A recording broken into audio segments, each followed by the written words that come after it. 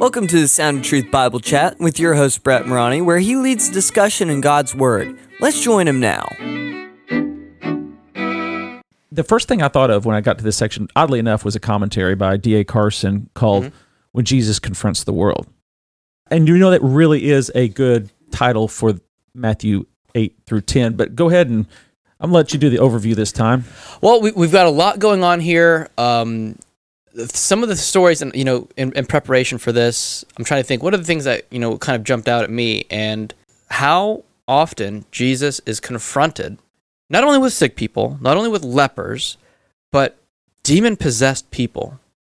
Mm-hmm. And it kind of, it starts making me think about, like, have I ever, in normal, regular conversation with anyone in America, has demon possession ever even been a topic of conversation? Do we talk about people being sick? Yeah. Oh, so-and-so's sick. Right. Oh, so-and-so got hurt. Oh, so-and-so is, whatever. We never talk about demon possession. So I wanted to bring this and just kind of see where this conversation goes. What are you thinking? Our conversation at the start with you bringing up the scary movies and all that, it makes me think of, I forgot the name of the film, but it's from this 1970s. And a lot of Americans, when they think about the topic of demon possession, they think about that particular movie and The Exorcist. The Exorcist, that's correct. And it kind of gives a faulty view, I think, of this topic. Number one. Number two, I'm not sure you were attempting to segue for me to be able to teach on this particular aspect of it, but demon possession is actually poor terminology for it. Okay. It's cool. Well, and it's good. Misleading. I think I know where you're going, but audience may not. So right. Go into it is misleading. Yeah. And that goes back to the King James and 400-year-old language. Mm-hmm. So it's unfortunate that that's what has been the primary terms used to refer to people who, scripturally speaking, have been demonized. That is a better way of phrasing it. What we're talking about here is, and so what oftentimes I've heard Christians say is, like, for example, a Christian cannot be possessed by a demon, but they can be oppressed by a demon. Okay, so hit me. So somebody's going to hear this two is not words. scriptural language, though. No, you don't see the word oppressed. No. So we got to be careful. You do see demon possessed, and that's like I said, that's a poor that's actually for today. That's a poor word to use for it because Satan does not possess anyone himself. A demon does not possess anyone. A demon can inhabit. A demon can influence. The Greek word is not translated demon possessed.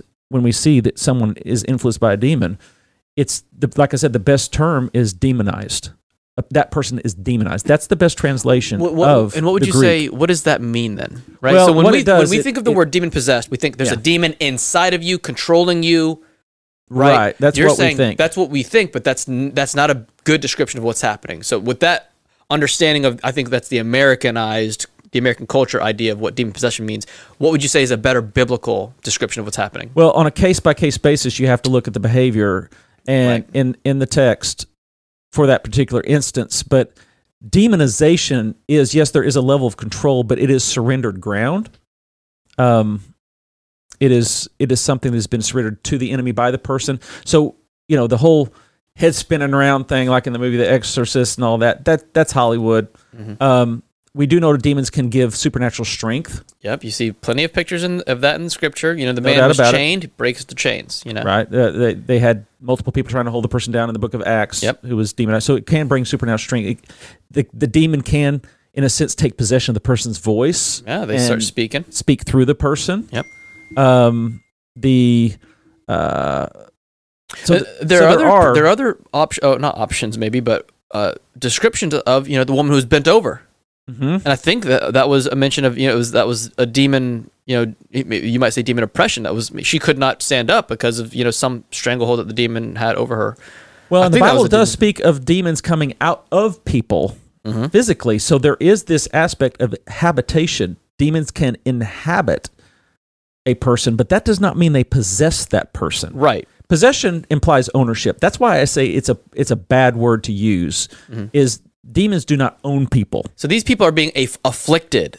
They're being afflicted. They're being attacked. And even can be inhabited, oppressed. There's a lot of words that can be used to describe based upon the particular story you're seeing. Right. Find the right word that applies to that. But the Greek word being translated in English is actually they're demonized.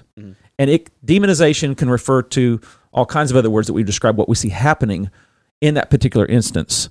But we want to avoid the phrase demon possession because it implies ownership of that person, and that's not true. It's demon when you possess something, it's as if you own it and you completely control it.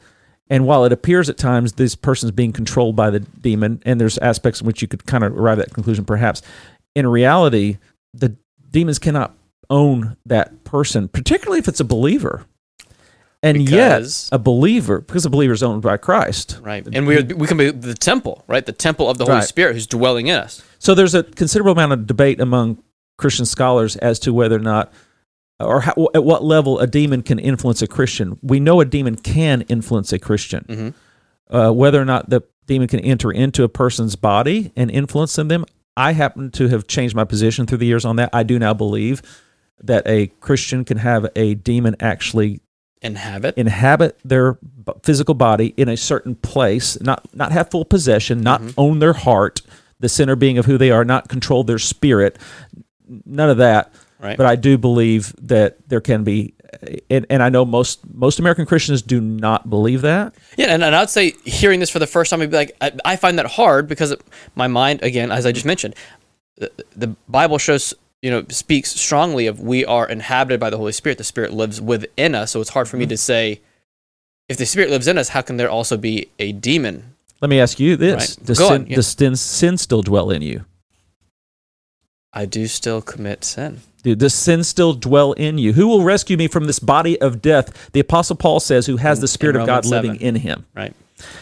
Which is more offensive to God, my sin or a demon? Am I going to go to hell because of my sin or because of a demon? No. If I'm not a believer, I'm going to go to hell because of a sin. Right. My sin problem. Yep. Not because there's a demon. So my point is, the sin that indwells me is just as offensive to a holy God who lives in me than if a demon happens to be inhabiting me as well in a moment. Right. I do not believe a Christian can be inhabited by a demon apart from them surrendering that ground to the enemy. They may not realize, it's not like they're inviting a demon in, don't get me wrong. It's not like they explicitly say, demons, come on in. Correct. But it's more like they're giving up or they're no longer fighting a battle of sin and struggle. If you're enjoying this podcast, please share it with your friends. Thanks. The music is by Canon and is used with permission. This podcast is copyrighted by Brett A. Morani, 2021.